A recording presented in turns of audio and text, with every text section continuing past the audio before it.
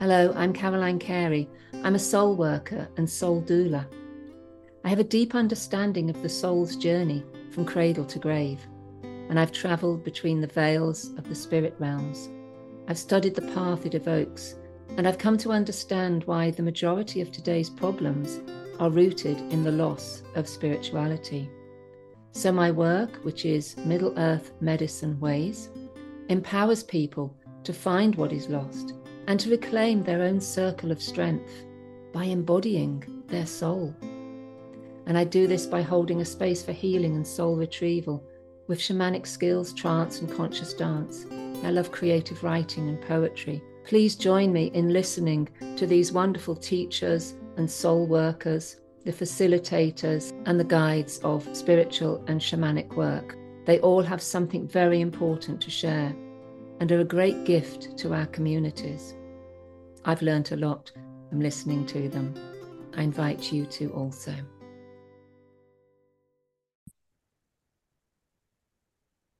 Hi, podcasters.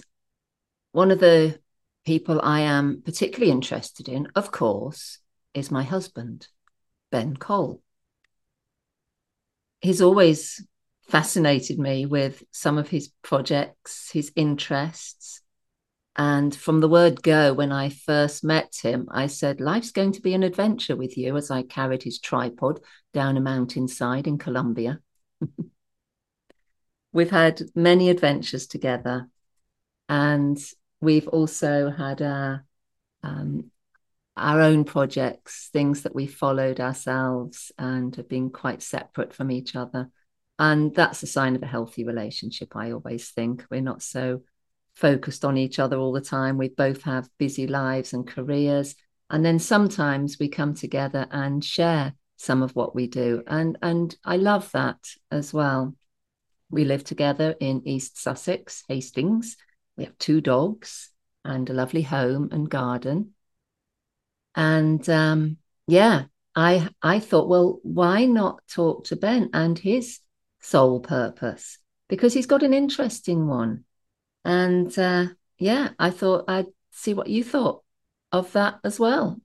Nice thing to do, to interview your husband. I can ask him all the questions that I want to ask, and listen for the answers. So yeah, let's see how we get on. Hey, Ben Cole, welcome to my podcast. It's very nice to have you here.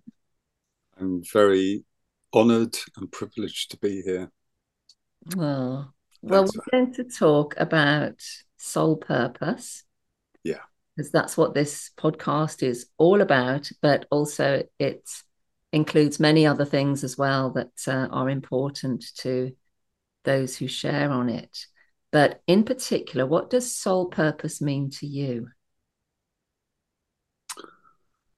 Um, it sort of means that when I was a little boy, I woke up on my 7th birthday and I decided, well, I asked my twin brother in the room next to me, what do you want to do with your life? And he said he wanted to make £1 million. What do I want to do? And I said, I don't really know what I would do with £1 million, being only 7. What I want to do is travel around the world and experience as much life as possible. And I think because my family were quite poor and we didn't go on many holidays, and I was fascinated with the world. I'd just done a project on the Aborigine in Australia. And I think I was just fascinated with the world and more importantly with people, ordinary people, not famous people, not exceptional people, but extraordinary people. So that's interesting, because I immediately thought, well, was it cultural adventure that you wanted to go on and get to know what the cultures were in the world, or was it the vastness of the world? Because I can remember as a little girl just always thinking about the vastness of everything, the world, the universe, and beyond that. Um, but you had a very specific idea, even as a 7-year old, Yeah, about what it was that you wanted to explore the yeah, world yeah. with. And it was people, and you liked people. Did you like people generally? Yes, I used to have an argument with my twin brother. He used to say he didn't like people. And I used to say that I really liked people. I thought every person was a poem written on the back of God's hand, which is a Michael Franti lyric that I love. But you didn't say that when you were 7 years old. No, I didn't know Michael Franti. He was probably only about 12 then. But I, my mom used to take me to the park and ask me to go up to a stranger and ask the time. In Brave those mother. days, there wasn't health and safety like we do nowadays. And I would very gladly go up and explore and go up and find out who they were and have a chat with them and ask them the time. And I've always been good with strangers. I've always been very comfortable walking up to people and chatting to them. So part of my sole purpose really is to get to know the world and to get to know what is it like to be a human being. And of course, my first big project as a filmmaker was One Giant Leap, which was traveling around the world, meeting hobos and policemen and politicians and normal people and asking them interesting questions about what it's like to be a human being. So that was very much my sole purpose. But that happened after I split up with my first wife and I was in a real rock bottom state. I mean, I was homeless. I was sleeping on a friend's floor, and I didn't know what I was going to do with my life. I'd been an actor for 25 years. And part of being an actor for me was to explore what it was like to be other people. Well, let's backtrack a bit because you were 7 years old. You wanted to travel the world. Um, you didn't go on that many holidays, so you didn't get to see much of the world as such, but you had a fascination for it, right? So when you met your careers advisor and they said, what are you going to do when you leave school? Or your parents said that, whoever, what was your initial response? I wanted to be a social worker. I mean, Wow. my mother lived, my mother worked in mental hospitals as a Yeah. clinical psychologist. So I used to go to visit her in these mental hospitals, and I was fascinated with people there because they weren't like normal people. They had mental health problems, and I would get into conversation with them. And I remember one halfway house I sat in, and this lady started talking to me, and there was no uniforms. Everyone was called by their first name. And suddenly she started saying to me, "Oh, yes, the lady with the lamp would agree with you there." And I realized she was a patient, not a member of staff.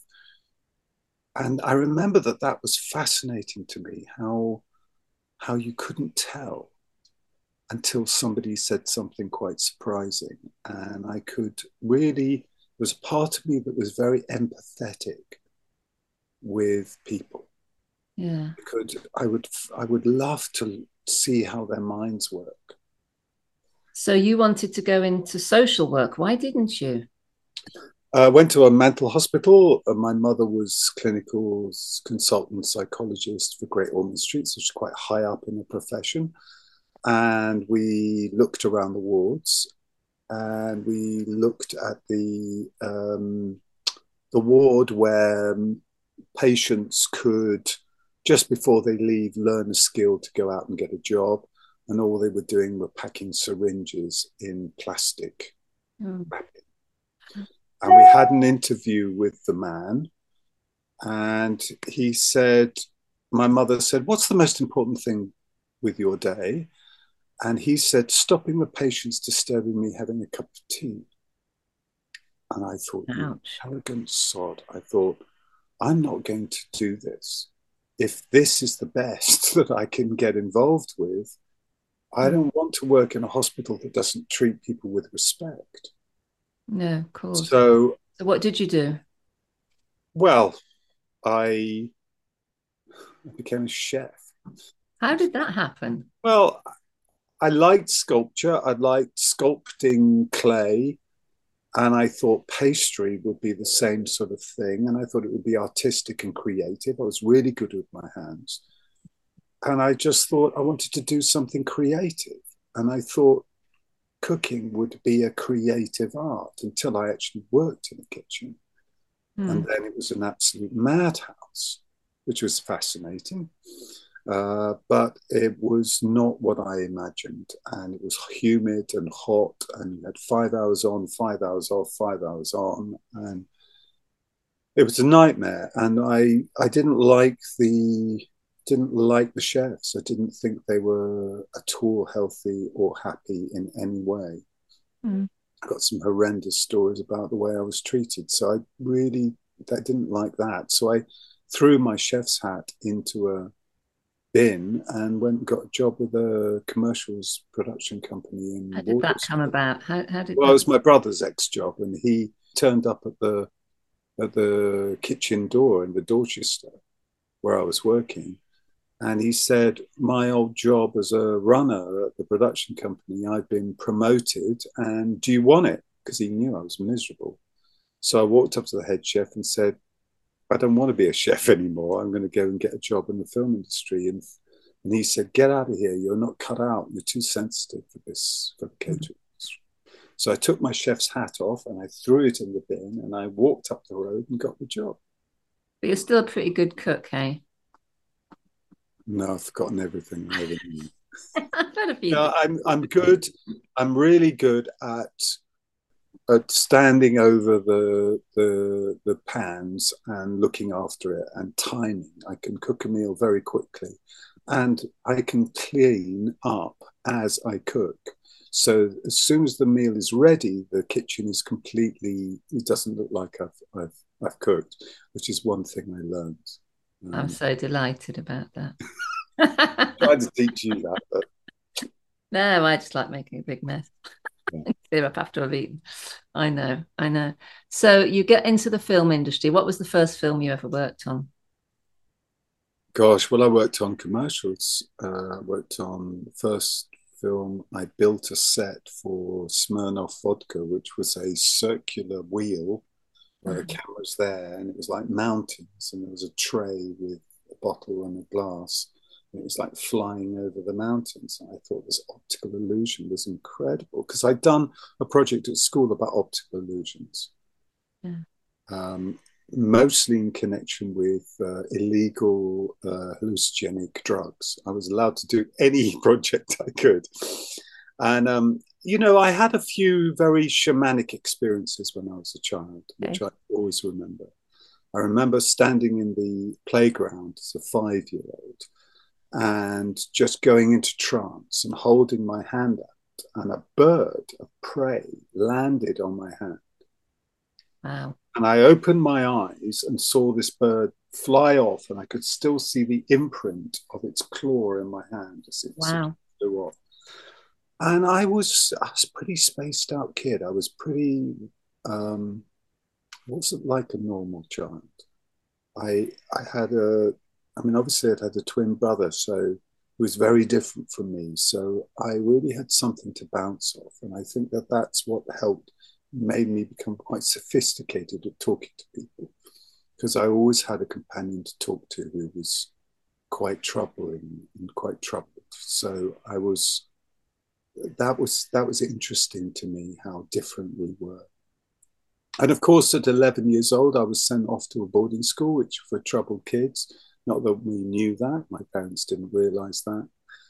And there I met children of 11 years old who had been sent there by social services, who were sons and daughters of army and people who couldn't handle bringing their kids up. So they had troubled stories.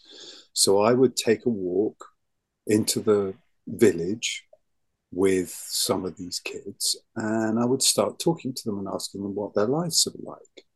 And they would tell me about their lives. And I have to tell you, it was horrendous, the stories they used to tell me. And while they smoked a cigarette in a ditch somewhere, I would keep guard and I would talk to them about their lives and hear their stories. So you were But always very interested in that side of social. understanding Yeah. people and people's lives. And so what did the film industry give you that enabled you to continue with some of that? To travel around the world to meet interesting people and shoot them, Shoot them as in with a as camera. in with a video camera. Um, and go deep into a culture, deep underground. So you land in an airport and you meet your fixer, and then you go straight into somebody's personal life, and Yeah, you have license to ask them all sorts of interesting questions. yeah. When one of my first jobs was going out to Ethiopia, were working with 12 kids who were orphaned, picked up off the streets of Addis Ababa, and we became their parents and taught them how to make films about their own lives. So that again, there was this fascination with, children from a completely different culture who'd had a terrible time. I mean, literally, their parents had been shot in front of them by the Derg, which was a kind of mafioso government organization. And Mm, so they were very traumatized. And I found it fascinating how to deal with their tempers, deal with their trauma, get them to forgive each other when they had an argument, teach them about questioning people, making films, handling a camera, working a new. I was terrible at English. I was terrible at geography, history at school, but I was brilliant at computer studies. Now that was weird because computer studies was the first computers, but I didn't need to study. I just got it. I had a mind for it.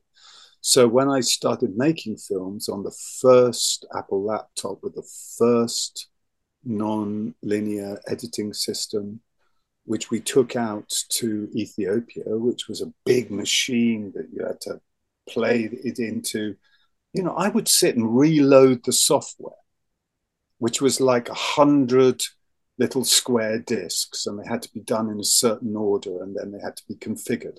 And I'd do that every month because it would go wrong. And I had this mind that could look and watch where information flows and understood about how computers worked.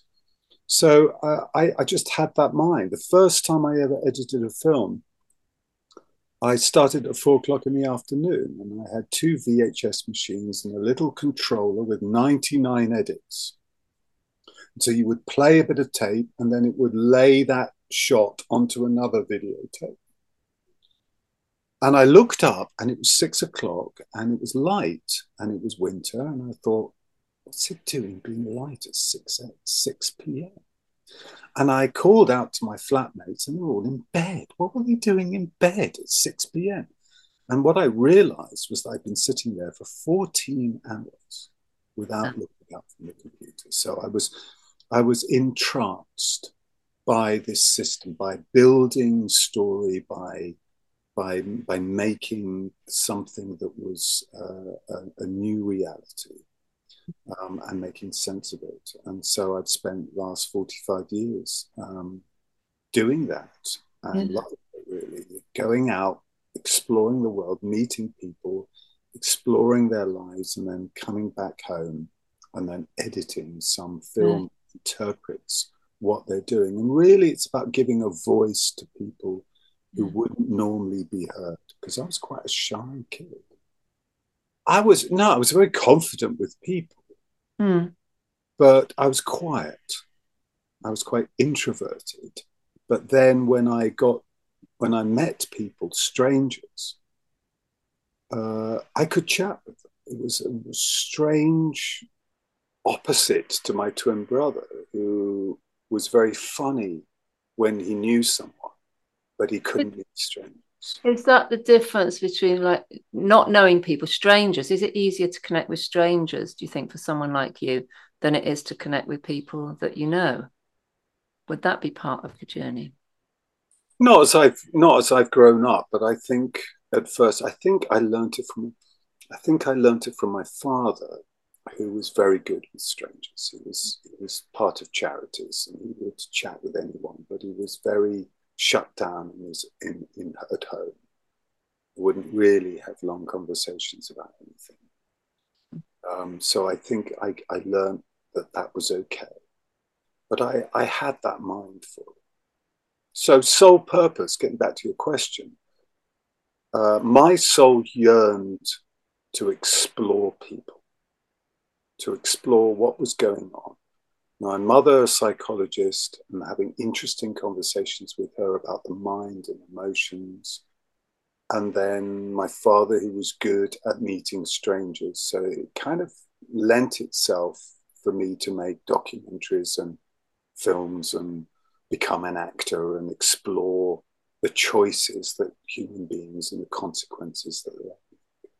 Sounds like you were very prepared for it. You were being prepared for that through Yeah. your childhood.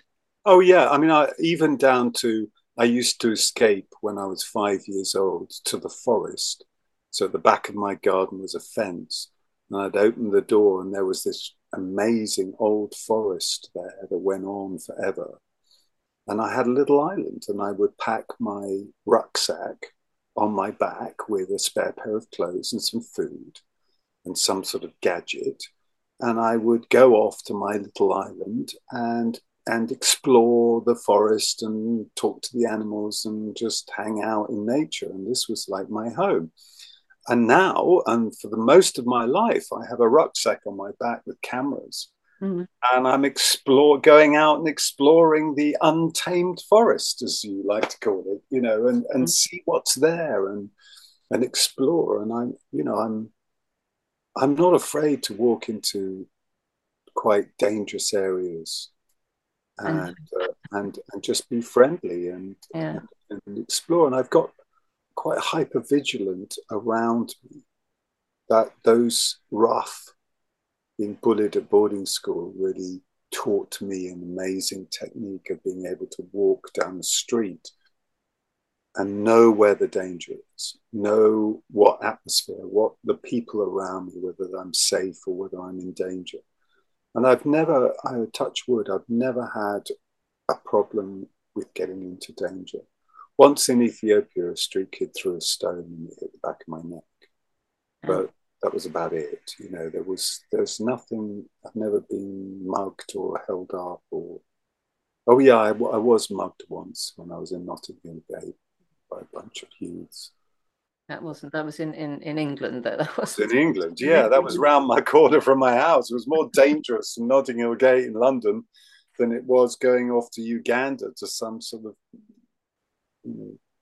tough marketplace.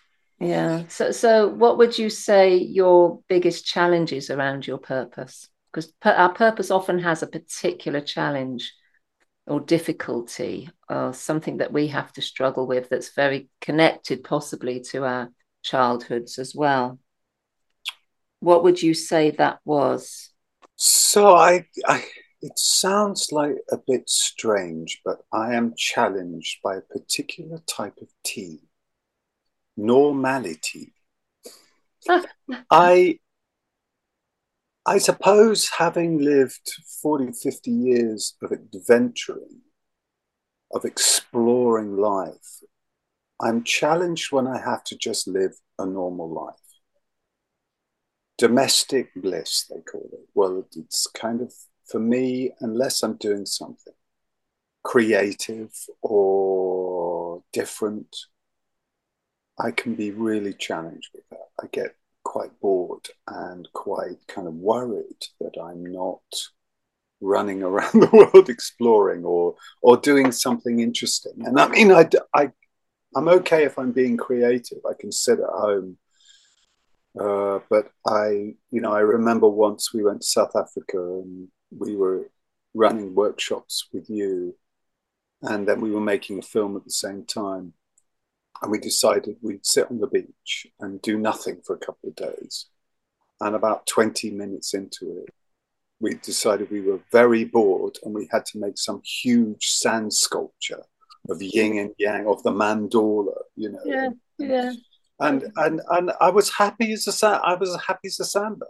I was absolutely delighted for the next few hours in actually doing something like this sand sculpture.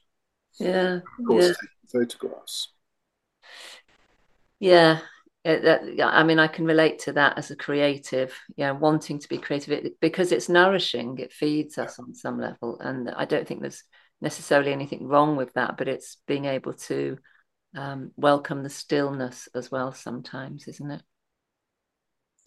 Yes, no, if I start to welcome the stillness, then I'll sleep for hours and hours and hours, as you well know. I mean, as soon as things get still, I start to kind of go, oh, and I start to sort of, crash out.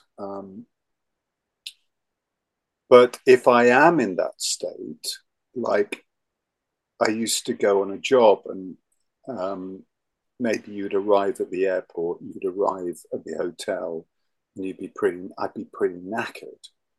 And immediately I'd drop my bags and I would run out into the streets and explore the local area, find out what's Mm. up. I wouldn't relax on my bed and look after myself and recover from the journey. I'd suddenly be full of lots of energy. And that's kind of what I'm like, I suppose. And what's the hardest thing about the film world for you? The irregularity, um, having lots of work and then nothing at all. The fickleness of it all. One day you can be really popular and everyone can think you're great, and then the next day no one's heard of you, and you're just, it was the paradox of being an actor. I'd be in a limousine going to the movie studios, and then the next day I'd land in England, go down the Dole office, and have nothing to do. And be unemployed again. So that irregularity is quite challenging. The people are a bit strange. It attracts a certain type of escapist, narcissistic, sort of ego-led, manipulative people who just want to create a new world, play God.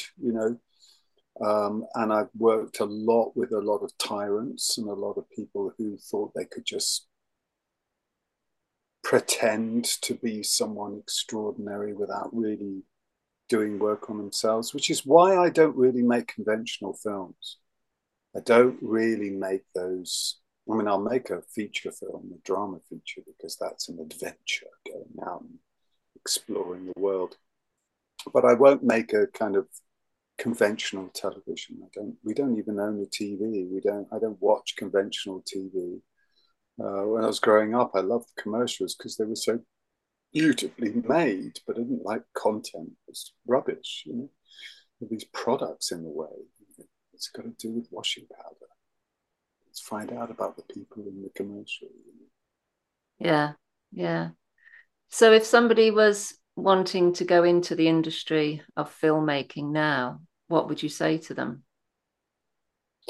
I would say find out what your wound is, find out what wounded you as a child, find out what that wound fascinated you with, and use that and make a film about that. Mm, Every single soul is a poem written on the back of God's hand. Every single soul had some kind of wounding that has helped them study it and either mm, get better or worse. And filmmaking can become medicine. wow. We can have a terrible disease and go out and research it and make a film about it and find the cure and then share it with the rest of the world. It gives you a purpose to that. And that's what we did in One Giant Leap. We took our problems with our anger, problems with our own personalities, and we Mm, went round and we talked to a sadhu on the beach in India, and then somebody, an expert, and a musician or a philosopher, and we would ask them the same questions, and we'd say, "What do I do? I get angry and I can't control it. What do I want to do with it?" mm, And everybody thought that we knew all the answers, but it was the mm, people we were interviewing that knew the answers. mm, And that's a great way of studying something and having something in it. As an actor on stage, you do a play, you've got 1,000 people out in the audience watching the play, And that feels like a shamanic experience because the whole audience becomes like a big personality, a big giant that you have to entertain, seduce, manipulate, make them laugh, make them cry. But then on the last night, it's all gone. Mm. As you do the final bow and walk backstage, they're ripping the set down, and no one really remembers it. You've got a few photographs. So I became frustrated with that. So I learned how to be a great cameraman by filming the performances Mm. that Mm. I was in. So I put a camera in the auditorium or the side of the stage every night, and I would film each performance. Or I would sit in the audience of my friend's show and I would film it, and I'd get one opportunity to do it. So to document it, to make it permanent, so that it was there, because it was very frustrating. So interesting, really. I was just talking to somebody else that I did an interview with, who was an actress, and she talked about it as a shamanic experience because she talked about it, it being, sort of becoming the character, really becoming the character. It shapeshifting. Yeah, yeah. And so it's very linked, isn't it? Yeah, Acting to shamanism. And yeah. in a way as well, like filmmaking, in some ways, just by the magician quality of capturing something so unique, and maybe not shamanism, but something, it's like that magician, magical Well, energy, it is, alchemy. because you have to find a connection to the soul. You have to, theatre and film is sacred. And what does Mm, sacred mean? It means connected to the soul. And if mm, it isn't that, it's dull, boring, and unbelievable. So if you're acting, or if you're directing, or if you're interviewing, or if mm, you're on camera, you've got to find that authentic connection to the soul, a purpose. mm, mm, And then who you are is immaterial to what's the purpose you are telling this story. So mm, we all have stories in our lives, and we behave however we interpret our story. So watching someone else in a cinema screen making different connections, different decisions based upon their past story is an enlightening thing to watch.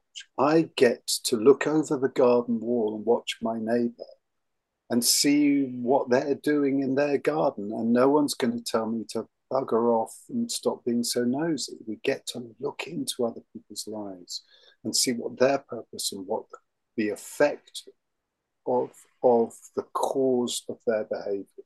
Not our neighbours here in Hastings, I hasten to add. Well, I don't know. There's a neighbour 2 doors down that I Don't often you too? observe, and we Don't you have dare. great fun spying on each other. And he's got a great sense of humour, so we're often having a great laugh together. Yeah. I don't want my neighbours thinking, oh, there's that strange man with his cameras again watching us. Right. Oh, that's so good. But so what's the next big project that you're opening up to? I am Like, working on a project about shadow work at the moment. I'm mm, actually putting myself in the film, so a 5-hour piece of shadow work mm. for one of the country's top shadow work facilitators, Marianne Hill. And I've been doing a lot of carpet work, shadow work with Jungian archetypes for 15 years. It's interesting. One of the things you very first said to me is in our relationship is I want to explore the shadow.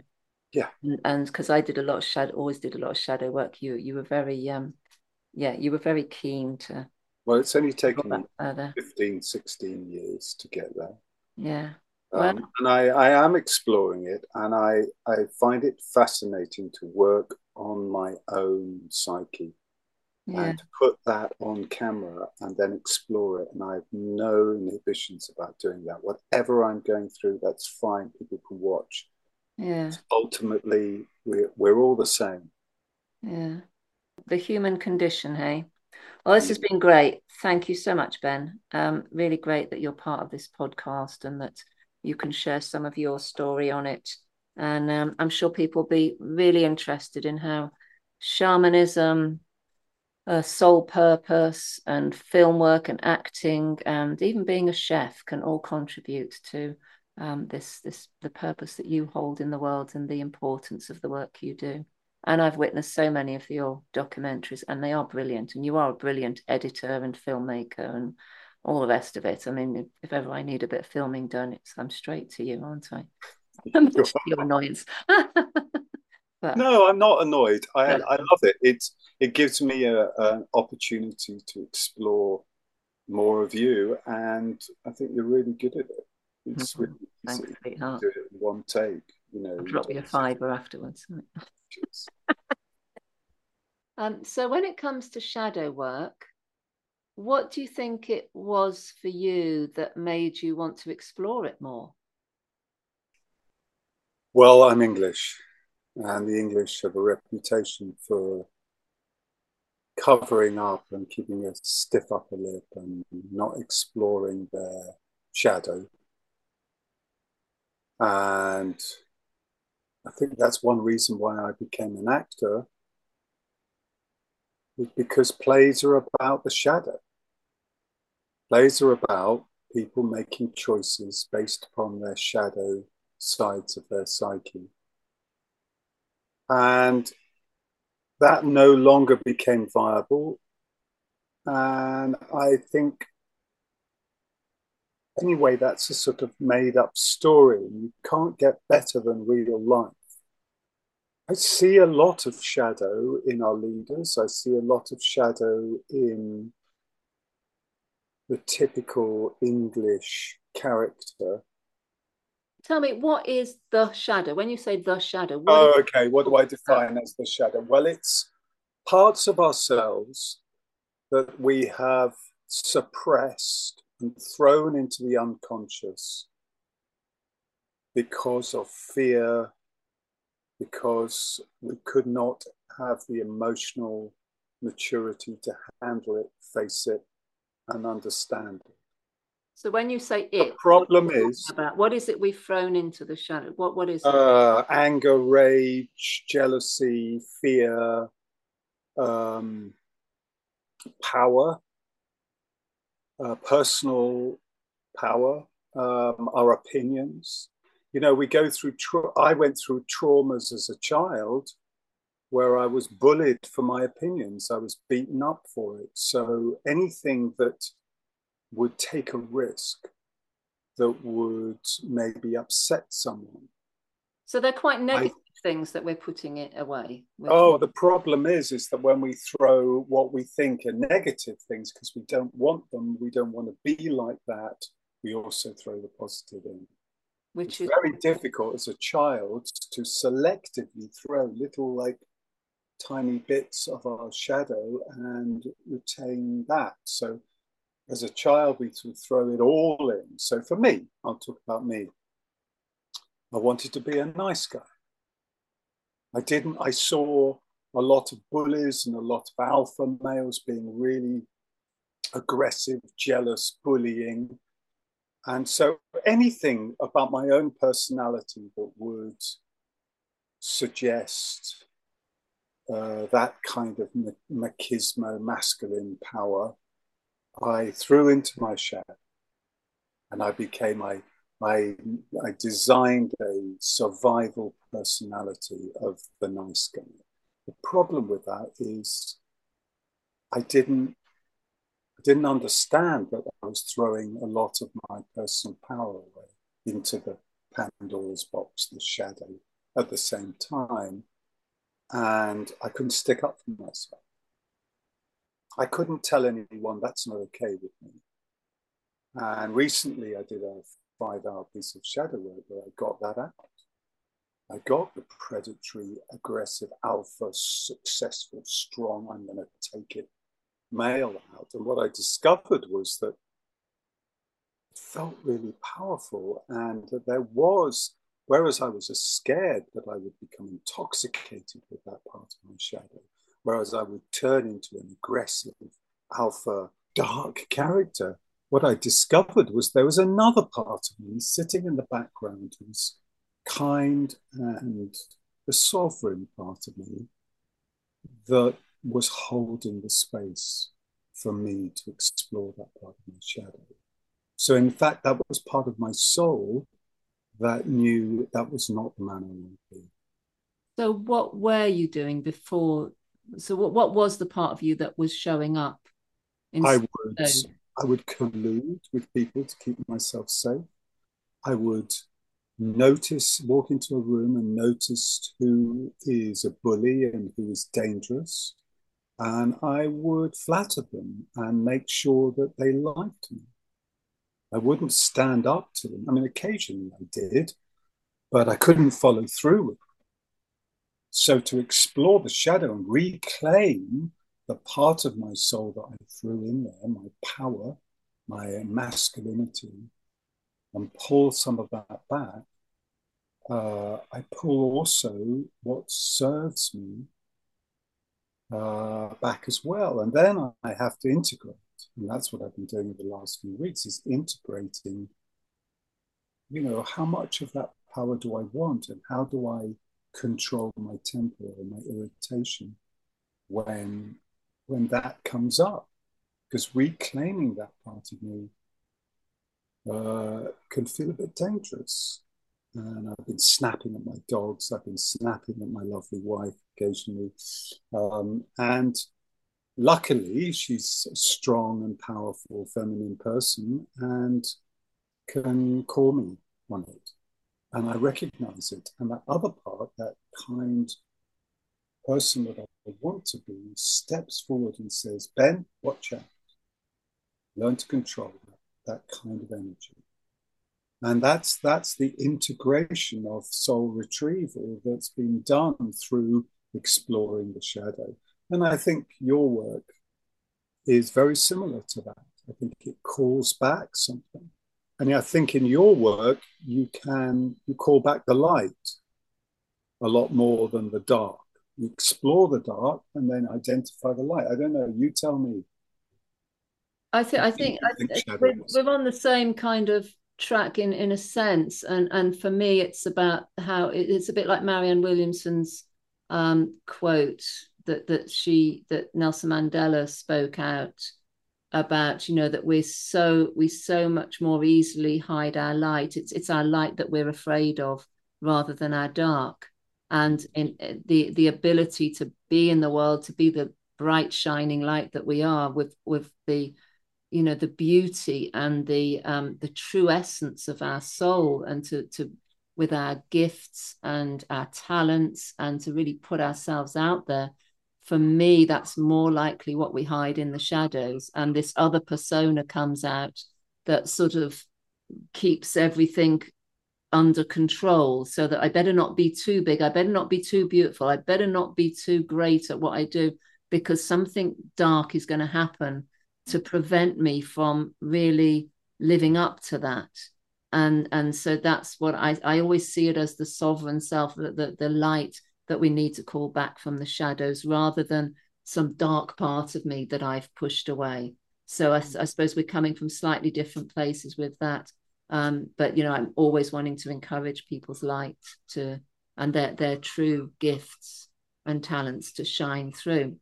But I think that what happens is we start to create a persona of who we think we should be, or who we've been sort of manipulated or conditioned into being, and that's what then lives in the world, and the meek and the sensitive, and the or I please and thank you, and I better not be too big for my boots kind of thing.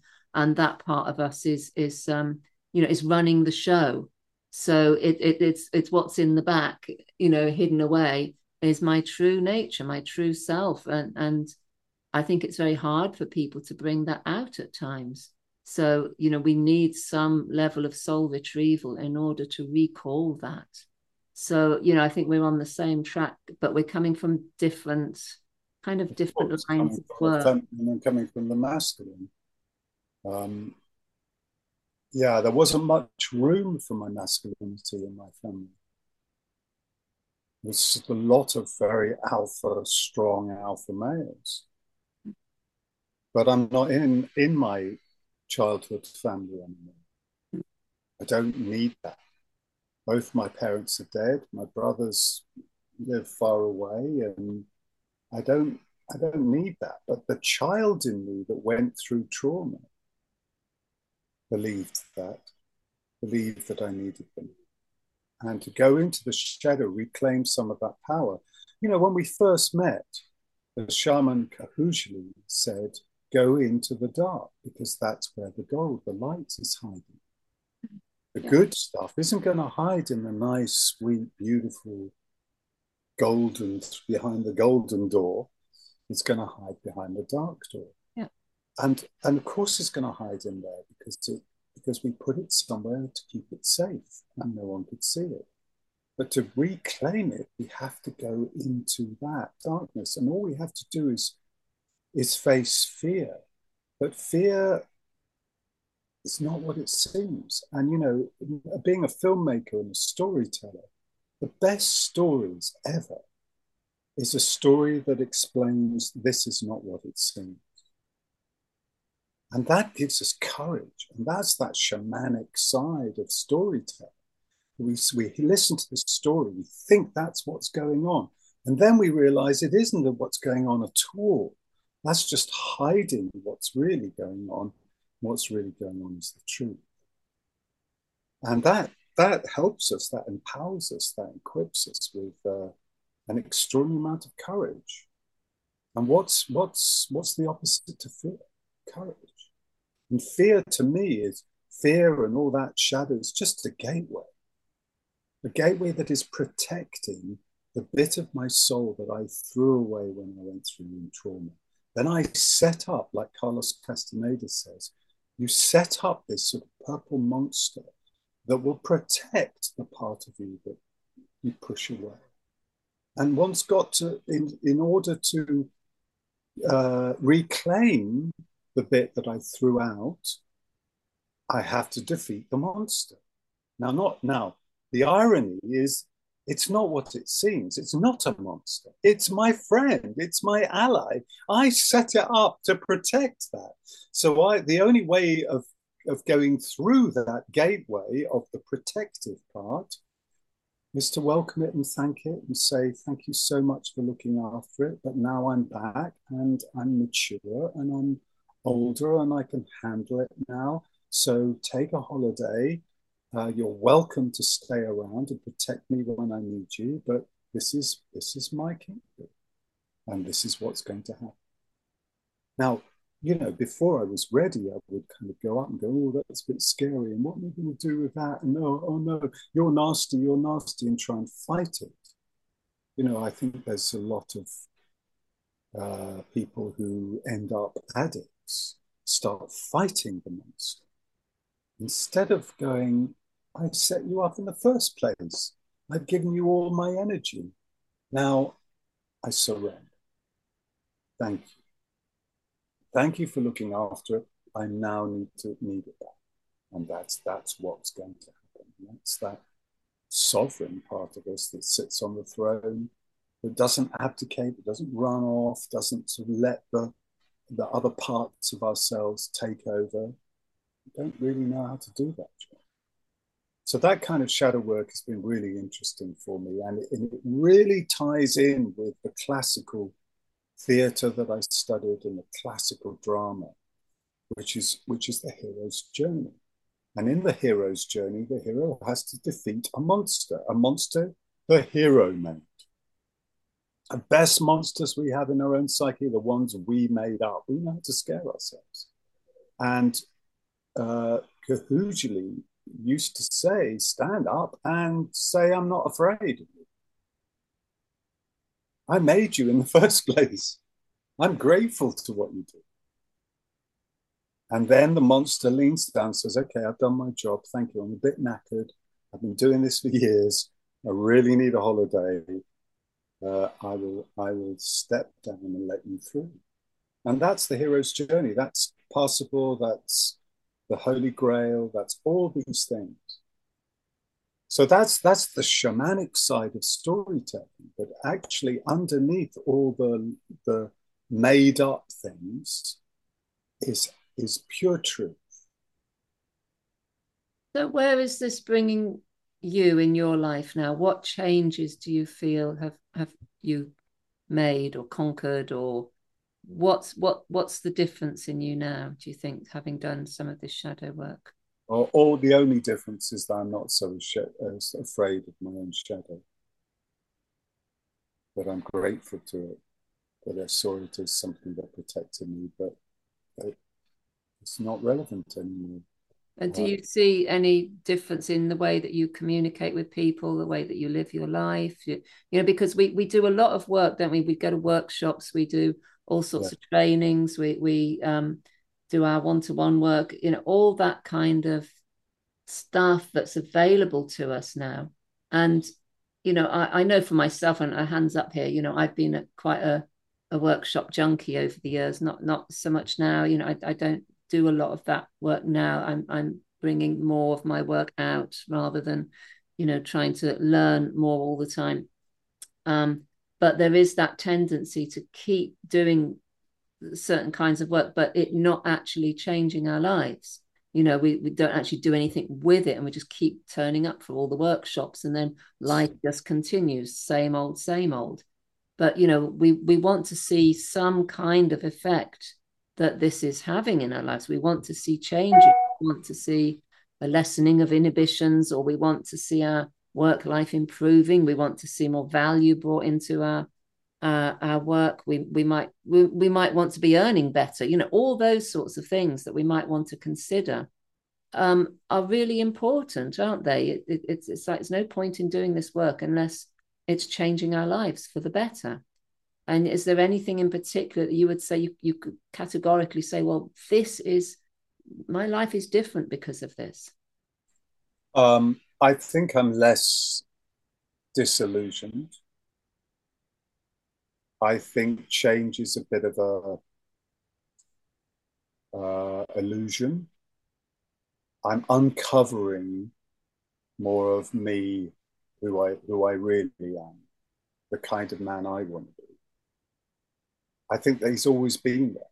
I don't think it actually changes. It just reveals a more authentic, or more who I really want to be and who I really am.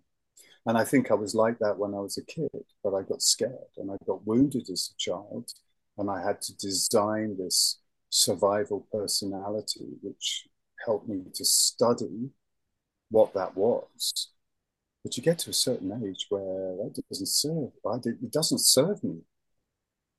So I think in the last stage of life, when one gets to about 60, 65, where it gets worn out, I can't do that. So in the last few years, I have been gently shifting rather than changing.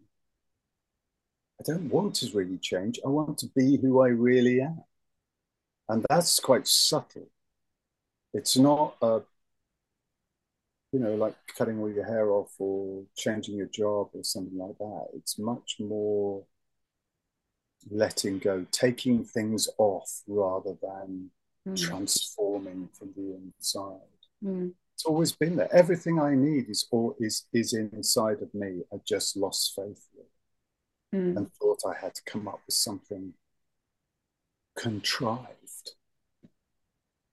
Yeah. To survive. Yeah, and the last stage of life isn't actually 65, but I'd hope it would go on to sort of more like 80, 95 or something. No, from 60, 65 to 85, 90, right, to me is the last stage. so the second half of our life. Yeah, the third of our life. My childhood, my grown up, and then training almost to be an elder. And I'm interested more in what's happened to our elders. We don't really have elders anymore, and how can we have a safe village unless there are elders? And what do I mean by an elder? I mean people who have enough life experience to hold the bitter taste of fear, panic, and failure without seeking a comfortable solution long enough so that we can allow nature to transform what's going on. A little bit like your mandala work. Can we stand in the fire of those two circles and not manipulate it? Just observe, just be in the light, and then watch what happens when nature's allowed to transform. So not change, transformation, not something different, but something more, something uncovered.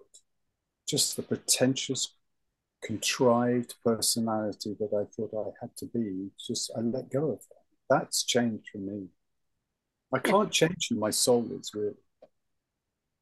I was born with that.